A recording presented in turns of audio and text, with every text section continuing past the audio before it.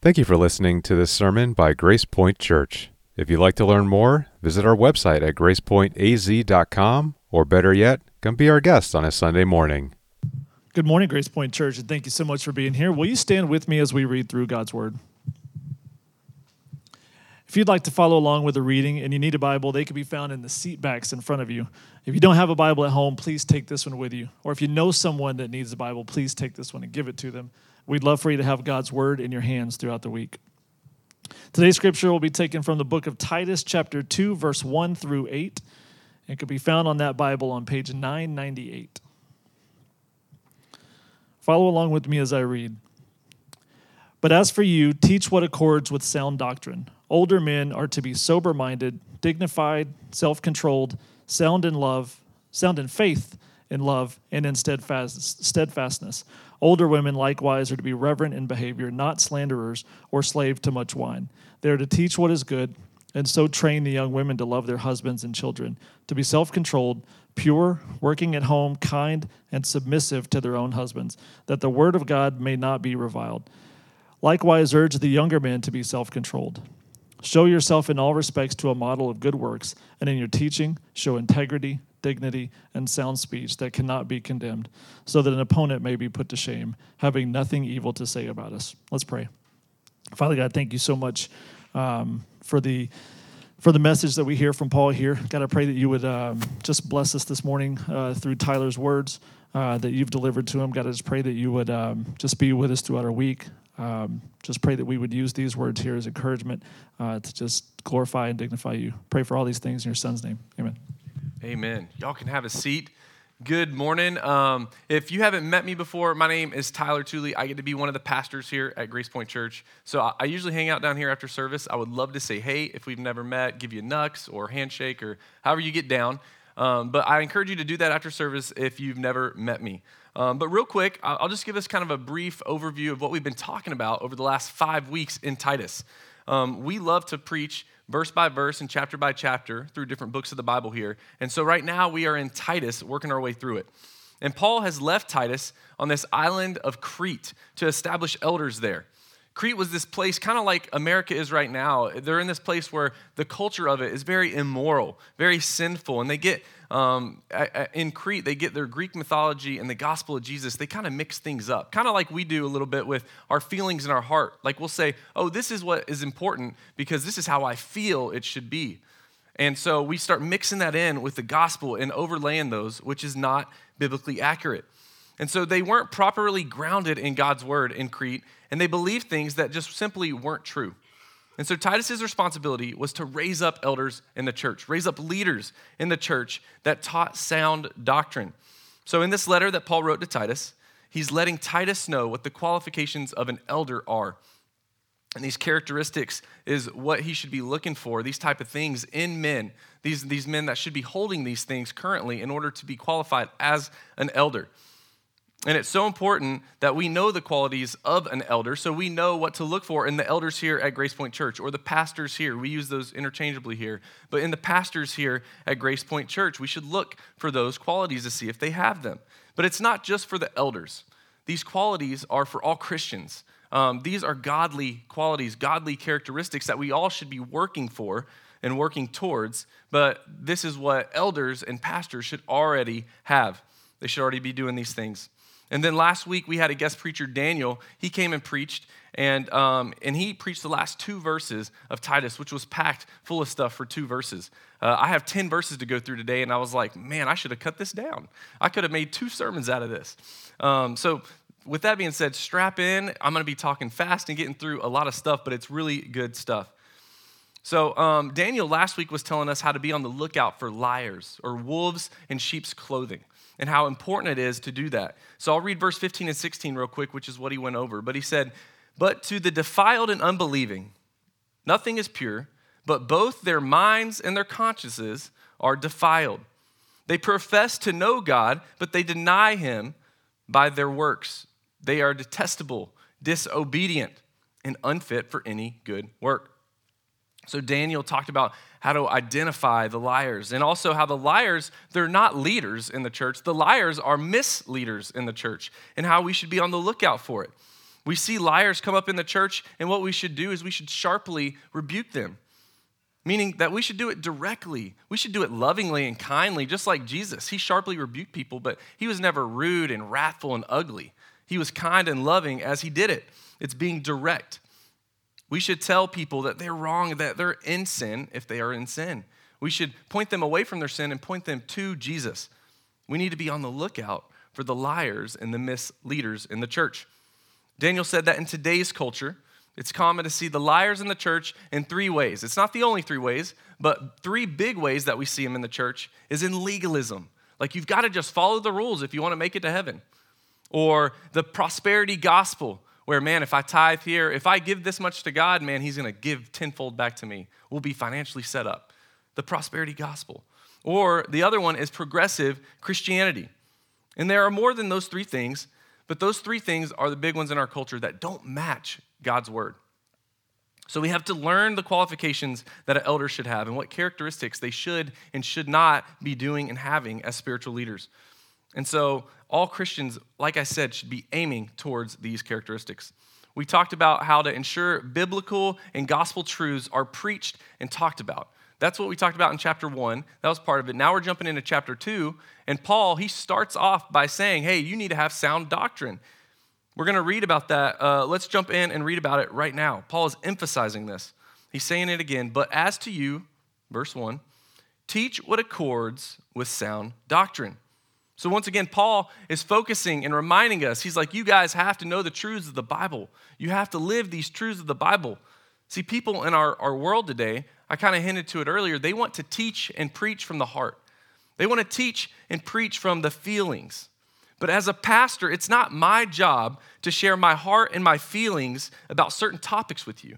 My job is to teach what accords with sound doctrine, as Paul says. And so it's to be this wholesome teacher. Today, we're so inundated with that bumper sticker theology, the false theology. Paul is telling Titus that he and the elders that he selects, they must have truths and know the truths of the Bible. In our world today, the culture is kind of the prominent theology, or like we'll mix culture and theology up, and culture is more prominent than God's word, than God's theology. So what should you be looking for in a church? If you're looking for a church, you need to be looking for, does the guy on stage, does he preach from the Bible? Or does he just tell you stories the whole time to keep you engaged? Does he just give you 15-minute pep talks to get you through the next week? Or is he preaching God's word? Our lives are to be transformed by Jesus. That's why we come to church. That's why we stay in gospel community together, is so that our lives can change because of Jesus. The Bible is not going to change because of us, but we're supposed to change because of what the Bible says. It's unchanging. And I might be biased here, but because I'm preaching up here, I'm probably a little biased, but me and my wife, we found this church 8 years ago. And this is why we stayed in this church, because they preached from the Bible. And it's important that we preach from it, even if we don't like it, and even if there's things in the Bible that we don't even necessarily agree with. But with the way the world is these days, and in many modern churches, they're starting to step back. They're starting to disagree, throw stuff out of the Bible because, man, that's just too hard. Or, man, I don't like that. I don't like that. Just because someone doesn't like something in the Bible, it doesn't mean that we can ignore it. It doesn't mean that we can change it. We are to teach sound doctrine. And sound doctrine, the gospel, it is offensive. It's always been offensive for 2,000 years, and it's going to continue to be offensive. And so Paul said this in Titus 1, and he's saying it right here again. It's vital for the church to be grounded and preach gospel truths. So, sound doctrine, let me say this about it real quick, and then we'll move on. It should always cause you to know God better. And the better that you know him, the more that you should grow and increase your love for him. So much that your knowledge and your love for him cannot be contained. It just naturally comes out. It starts overflowing into all the aspects and dynamics of your life. He starts transforming you. So when you come to church on Sunday morning to hear sound doctrine, you should know God more and more. As you love him more and more, it starts to overflow. From you, you get the love from you. It overflows you, and through you, it goes to other people. It goes to other non-believers. It goes to other believers. And it should overflow if you are grounded in sound doctrine. So, your non-believing friends, they should see that something in your life is different. Something is different. They're not like everybody else. And that is why sound doctrine, it is important because it leads to lives being changed by Jesus. And that's what we should be focused on. As we sit and we listen to the sermon each week, we should listen to it with these discerning ears, letting the word of God kind of penetrate our heart, our thick walls of our hearts, start equipping us and feeding us and transforming us by God's grace. So that's verse 1. It's packed with a bunch of stuff with one short verse. And that's why I was like, oh man, this should be two sermons. But the remaining verses we're going to talk today, it's packed with discipleship. So we just talked God's sound doctrine, to have sound doctrine in the church. And now we're going to move on to discipleship. A few weeks ago, I took my kids out fishing on back-to-back weekends. It was back-to-back Saturdays. And they didn't stock any catfish in the pond yet because it was too warm, except for this one pond out in Buckeye. It's like a new park. And so we went out there, we went fishing, and for 2 weekends, we didn't catch anything, but the kids loved it. And I got to show them how to start casting and how to bait their hooks and what it looks like to do these things. And that right there is discipleship.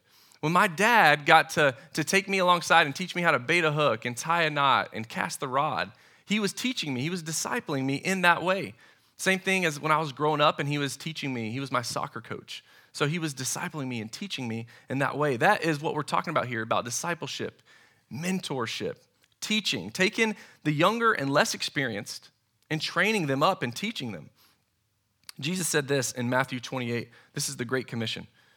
Matthew 28, 19 through 20 says this, "Go therefore and make disciples of all nations, baptizing them in the name of the Father, the Son, and of the Holy Spirit, teaching them to observe all that I have commanded you, and behold, I am with you always to the end of the age." See, the Great Commission that Jesus gives us, he gives it to all Christians. It's not just for elders or pastors, it's to all Christians.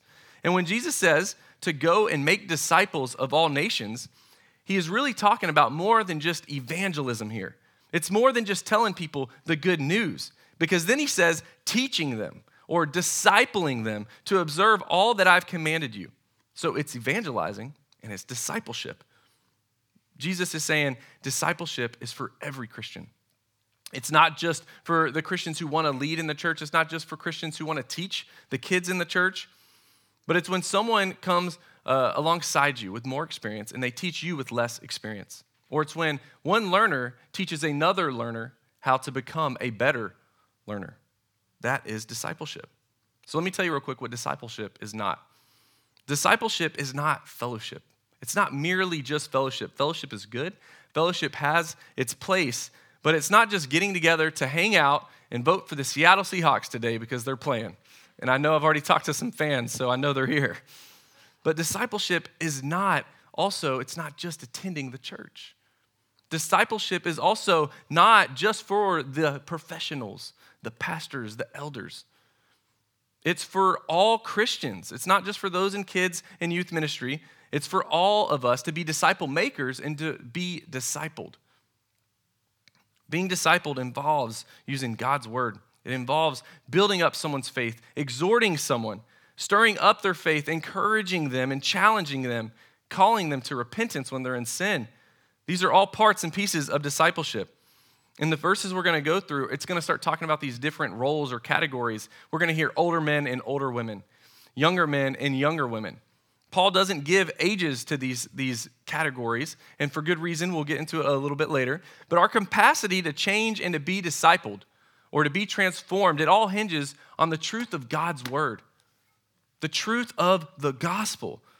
So my goal here today is not just to teach you guys things so that you can learn information, but to start applying it to your life, to start transforming stirring those emotions up in you. So verse 2 says this, older men are to be sober-minded, to be dignified, self-controlled, sound in faith, in love, and in steadfastness. There's an author of this book, and he once wrote, a young man is a theory, and an old man is a fact. Saying like the old men, they've been there, done that, and the young men, they haven't yet. They can't even imagine what it's going to look like to do those things. See, Paul doesn't give an age when he says older men, and he does that for a good reason. So if you're trying to figure it out, if you're an old man or if Paul's talking to you as an old man, or you don't know if you are that old man, then look over to your wife, and I promise you she'll probably look at you, depending if you're old or not, and say, yeah, you're the old man. Or maybe she won't. She'll be like, yeah, you're not the old man. Maybe you're not mature enough.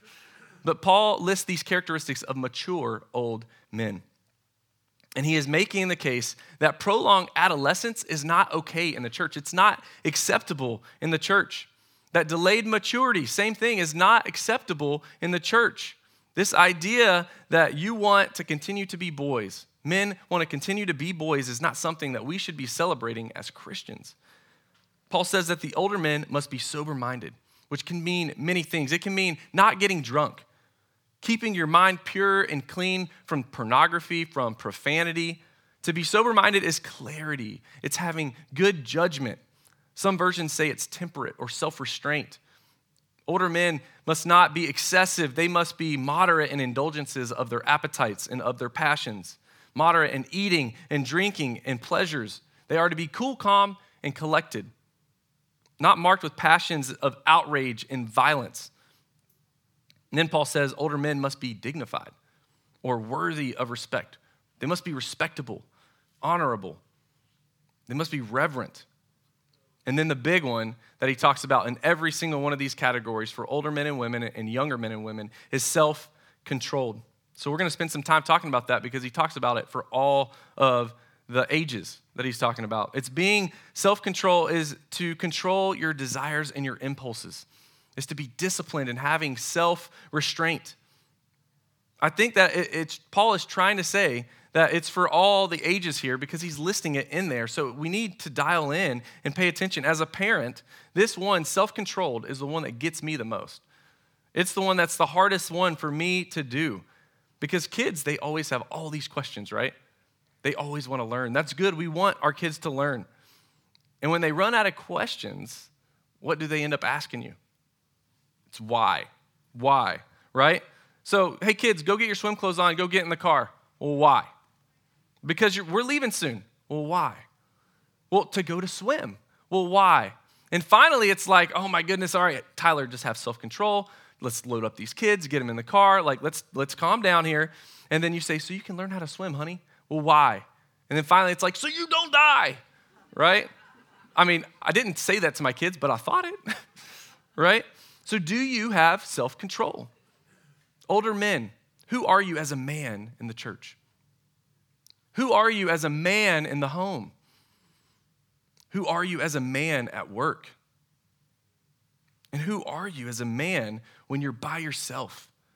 Are you self-controlled? So after self-control, he says, sound in faith. Older men in the church, they should have a healthy relationship with God. They should be praying and reading their Bibles daily. They should be in community with other believers, pointing them to Jesus and also being pointed to Jesus at the same time, pressing into God and his word. They should be knowing and believing that God can be fully trusted. They don't question his wisdom, his power, the goodness of God. They don't lose trust in his grace. They don't lose confidence in his divine plan. Older men should be able to look back and see what God has been doing in their life the whole time. That God's been there. He's been there every moment and step of the way. You might not see it in the moment, but you should be able to look back and see it later. And then he says to be sound in love. A wholesome love. A love that's not full of rage and that's full of hate.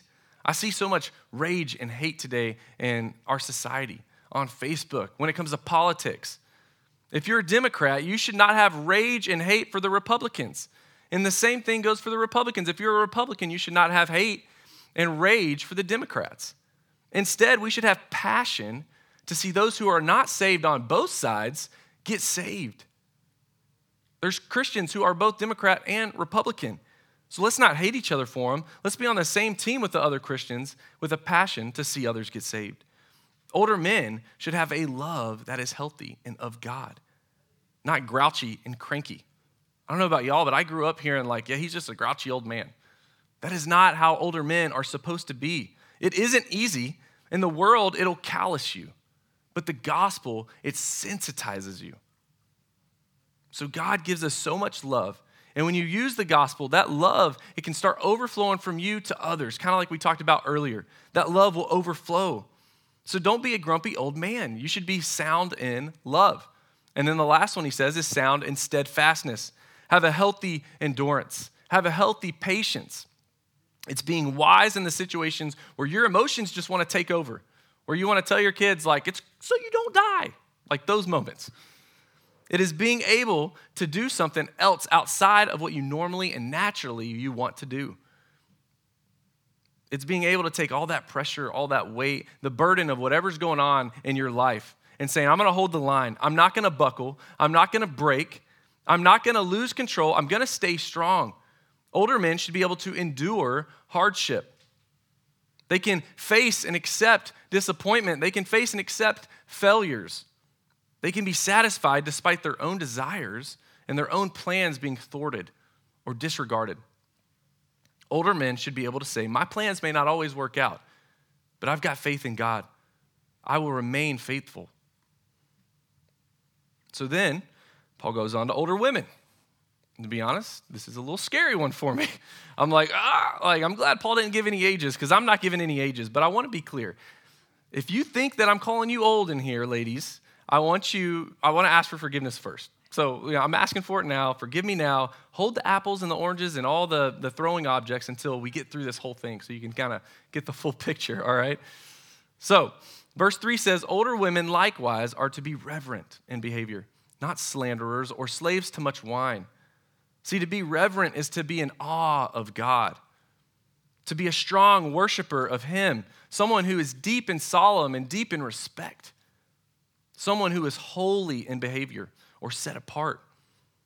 Godly women should be different than the average non-believing women of our culture and society today. Culture changes, but God's word, it does not change. Then he says, not slanderers. So don't be insulters. Don't be people who tear people down. Your words should lift people up. And then older women, they shouldn't criticize, gossip, and share the stories of other people. They shouldn't gossip. They shouldn't talk about others behind their back. And then Paul says, not to be slaves to much wine. So this is obviously something he saw in the Cretan ladies. They could probably tend to drink too much and start gossiping, talking about people so badly, so poorly. We are called not to tear people down, but to lift them up. And so instead of exemplifying the teaching of those negative things, the end of verse 3 says this, they are to teach what is good. So teach good things, noble and holy things. Pass those things down to the younger women. Then we see in verse 4, it says to train and disciple young women. So let's look at that. Verse 4, and so train the young women to love their husbands and children. And then verse 5 starts off, it says to be self-controlled. There's that self-control again. Train the younger women to have discipline, to have self-control. And Paul makes a point. He says, you have to train them to love their husbands and their children. Even when they aren't, like, you shouldn't love them right now because they drive you crazy. I get it. Husbands, I think this is not a knock on women. This is probably a knock on the kids and the husbands because they can be hard to love. I can be hard to love sometimes. And what this is saying is older women, teach them to love them when they are hard, or teach them to love their husband and their kids when they're hard to love. Older women should be disciplined to train the women to live as godly women and how to raise godly children. And I think Paul is saying for older women to seek out the younger women, to teach them. So if that's you, if you're the older or the wiser woman, you should be seeking out to reach out. Maybe it's youth, maybe it's young, newly marrieds, maybe it's single women, but you should be pursuing these relationships so that you can pour into them. And we'll read about this about the younger men, the older men to the younger men here in a minute, but talking specifically to the younger ladies right now, those younger ladies, they're probably not going to seek out the wisdom. Same thing for the younger men. They don't know what they don't know. And they may, but they probably won't be reaching out. So older men and women, don't be afraid to pursue and seek out those discipleship opportunities. See, our culture will tell younger women that you've got this. Kind of bow up and you can do it yourself. Go read this self-help book on how to do it on your own.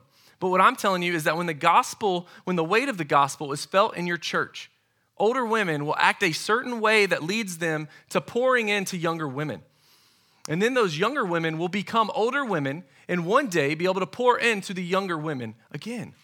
Isn't that a beautiful picture?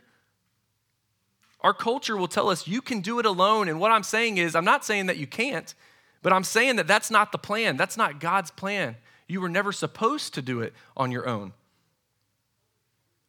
The next two verses are probably some of the most top attacked and controversial verses in the Bible that we're about to talk about. So this is where I'm talking about when I say hold all those thrown objects for a minute. Let's talk about this whole thing. Paul says in verse 5, he says, to be self-controlled, pure, working at home, kind, and submissive to their own husbands, and the word of God may not be reviled. So to be self-controlled, like we talked about earlier with the older men, you are to exercise self-control. To have a sound mind, knowing what is appropriate and avoiding the extremes. Ensuring that your own desires don't control you, but you, in fact, you control your own emotions and your own desires. We must control our minds. We must control our impulses. And Paul says that this is for all ages, men and women. This is the self-control for everybody. We must control our mind and our impulses. Then Paul says pure. Older women must train the younger women to be pure. Pure morally, pure sexually, pure in their marital relationships, marital faithfulness. And guys, that doesn't mean you're off the hook. He's just talking to the ladies right now. But guys, that's the same thing for you. And then Paul says to be working at home. And I think some churches have got this wrong. I think a lot of churches got this wrong decades ago, where this is how they kept women in the home and not working outside the home. Because they said that this verse pointed to women only work in the home. That's not what this verse says. It never says only. And if it did say that, then it would contradict. It would be the Bible contradicting the Bible, because it would contradict the Proverbs 31 woman. And it doesn't. It doesn't say only. It just says work in the home. So we'll dive into that in a minute. But Proverbs 31 woman was a businesswoman, someone who bought property, worked in a vineyard, a woman who works hard outside the home and also works hard inside the home. That is the Proverbs 31 woman. So it's not saying work only at home, only at or in the home. Paul is saying that women should not be lazy when they're at home. He's saying that when you're at home, you should be working. Same thing for the men. Right now, he's talking to the ladies, though, about it, that you should work when you're at home. And what this leads me to think is that the people of Crete, the ladies specifically of Crete, they were lazy in the home. That's what it makes me think. It makes me think that they were drunk, because he talks about not doing that. So they were drinking a lot. They were gossiping a lot. They were all involved and mixed up with all the drama. We see Paul has already mentioned not to do those things. And then today we see it where women drink to get drunk. They talk to tear down, and then they're stuck in the soap operas being lazy. Paul is saying not to be lazy to work when you're at home. He's saying be a wise woman who builds up her household, not a foolish woman who tears it down. Proverbs 14:1 says this, the wisest of women builds her house, but folly with her own hands tears it down. So younger and older women, don't be foolish. Then Paul says to be kind. I feel like that is kind of self-explanatory. Kind is more than just nice, but it's loving, it's caring. Then he says, the other controversial thing, submissive to your own husbands. So recognize he's not saying all women be submissive to all men. No, he says women be submissive to their own husbands. God loves his people, men and women, the same. And he is a good father, and God does not command things of us that are not good for us. He doesn't command bad things for us. He knows manhood, he knows womanhood very deeply. In fact, he created them. That's how deeply he knows them. So let's first talk about what submissiveness is not. It is not about superiority and inferiority. It is not about men and women. It is not about agreeableness and temperament. It is not saying that wives never lead. It is not saying wives never lead. And the last thing is it's not a method. This right here is a biblical principle. That's why we're diving in and we're talking about it. To be submissive is about following, deferring, yielding, trusting, being supportive. I'll say this, a wife should never defer or yield to her husband who is trying to lead her into sin. It's also not about the husband making all the choices, deciding what vacations they're going on, what dinners they're eating, what budget lines get the most money. Biblical leadership, or as Ephesians calls it, headship, Ephesians 5, it's love. And love is sacrificial. Jesus, just as Jesus is to stand before the Father presenting him the church, one day, husbands, you are accountable to Jesus for taking care and leading your bride and your family. Jesus is head of the church, and husbands are head of their families. Ephesians 5:24 says this, "Now as the church submits to Christ, so also wives should submit in everything to their husbands. The church submits to Christ like wives should submit to their husbands." So how did Jesus treat the church? He was the head of the church. How did Jesus treat the church? He treated her sacrificially with love, sacrificial love, understanding, kindness. He was not wrathful in church to the church people. He was not full of rage. He wasn't going around and just tearing them down. So husbands, don't be wrathful. Don't be full of rage. As the church submits to Christ, the wife should submit to the husband when the husband is being godly, having these godly characteristics. So if you, husband, if you are abusive, verbally or physically, wives, don't submit to that. Do not submit to that. That's not what this is saying. That's not how Jesus led his church, and that's not how he should be leading his family. And because husbands are head of the house, Jesus is head of the church. So one day, you, husband, you're going to have to enter that throne room of heaven, and you are going to have to give account to how you led your family, how you cared for your spouse, for your wife, for your bride. The weight that God gave was put on the men, not the women, when it came to accountability of the family. That burden is on men. And so husbands will say, well, Jesus said, let me back up a little bit. So husbands, what will you say, Jesus says, on how you led your family? When Jesus asked you, how will you say, did you lead your family with an iron fist, or did you lead it with grace, love, kindness, and full of compassion, just like Jesus did? Because that's what he did. So a wife's biblical submission to her husband means this. It is a wife's happy response to a husband's biblical leadership. If you don't have a husband that has godly leadership, then it is going to be very difficult to have godly submission. It's not impossible, but it's incredibly challenging. So submission means an intelligent, happy, wise support for the leadership of your husband. It means you love it when he leads. To be submissive is not saying that you cannot disagree. Here is the meat of this. So dial into this part of the submission part of the text that we're talking about. It is saying that on the rare occasion that you guys get in an argument, that you get locked up and you can't come to a conclusion. You have talked about it, you've debated about it, and even argued about it. You can't get on the same page. Then it's saying, wives, yield. Say, I will trust you, because it's on him. He is accountable to God for how he leads the family. It's not saying that you agree with that decision. Let's be clear. It's not saying you agree with that decision. A quick example, I want to talk about mutual submission for a minute, because this is not what he's talking about. This is not what Paul's talking about, but there is mutual submission. Mutual submission would be like, hey, honey, you're good at math, so here, do all my math homework. And I'm good at science, I'll do all your science homework. That's mutual submission. Like, she's gifted in certain areas and you're gifted in certain areas. That's not what Paul's talking about here. Paul's talking about when you get locked up on these decisions, when you're trying to make family decisions and you're like, I don't know what to do. We're arguing, we disagree. And when you've talked it out, what it's saying is just defer to your husband. The weight is on his shoulders. And if you're one of the younger women in the church today and you're struggling and you're trying to figure out, like, well, what does that mean in more depth? What does that mean in my own life, in my own marriage? I want to encourage you to go seek out the wise, godly women of this church. We have so many wise and godly women that would love to come alongside you and disciple you through it and say, yes, this is biblical submission. No, that is not biblical submission. Seek it out. Verse 6 says this. Likewise, I didn't get anything thrown, so I think we're good. Thank you. Verse 6 says, likewise, urge the younger men to be self-controlled. Show yourself in all respects to be a model of good works, and in your teaching show integrity, show dignity, and sound speech that cannot be condemned, so that an opponent may be put to shame, having nothing evil to say about us. Paul says, young men, be self-controlled.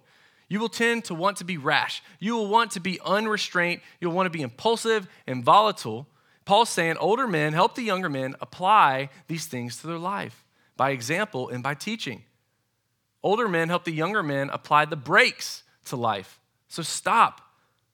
Bridle your tongue, control your temper, curb the ambition, purge yourself of greed, master your sexual urges and your impulses. Follow Christian older men in the church. That's what he's telling the young men. Have self-control and control yourselves. Older men, you must be exemplifying this. You must be showing them these things and teaching them what they shouldn't be doing.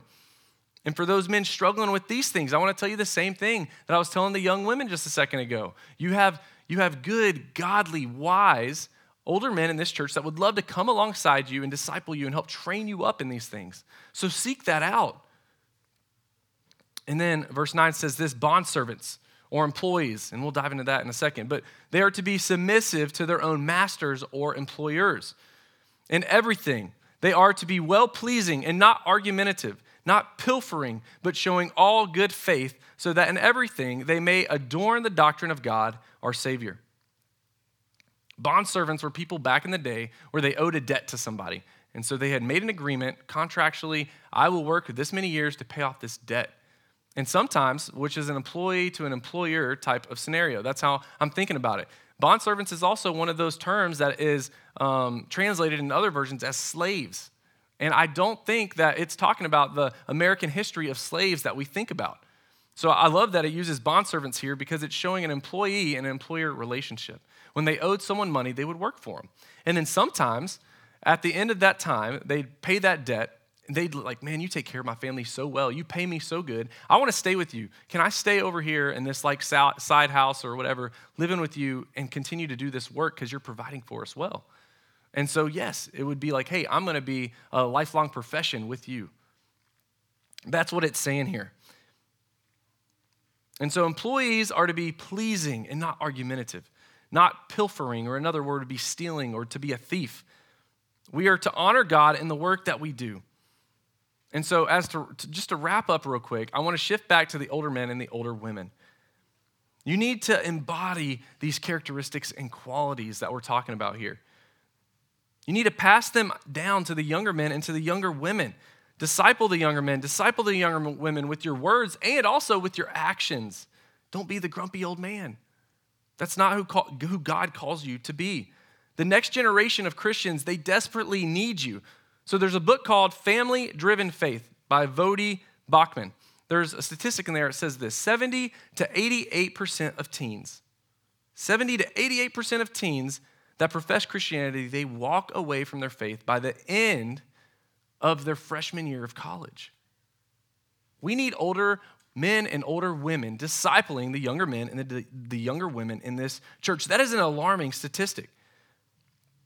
Everything we talked about today is about the character and discipleship that we should have. God emphasizes Christian character throughout the entire Bible. Character is really important to God. He looks for that godly character, and the reason is because your character, it always determines your actions. And you can fake it for a time. 1 Samuel 16 says this, it talks about how a man looks at the appearance or the outer actions, but God, he looks at the heart. You can't see someone else's heart. But man will just look, man and women, they'll just look at what the person's doing. But God knows the heart and the intention behind it. He knows the true character. And we should proclaim the truth. But don't proclaim truth with your mouth, only to undo it all with the way you live your life. Jesus proclaimed the truth, and he lived the truth. He was and he is the most powerful man to ever step foot on this earth. And what did he do with the power that he had? What did he do with it? He became flesh like you, flesh like me, except he did it without ever sinning, never committing a sin. He was tempted. He was tempted as we're tempted, and he didn't sin.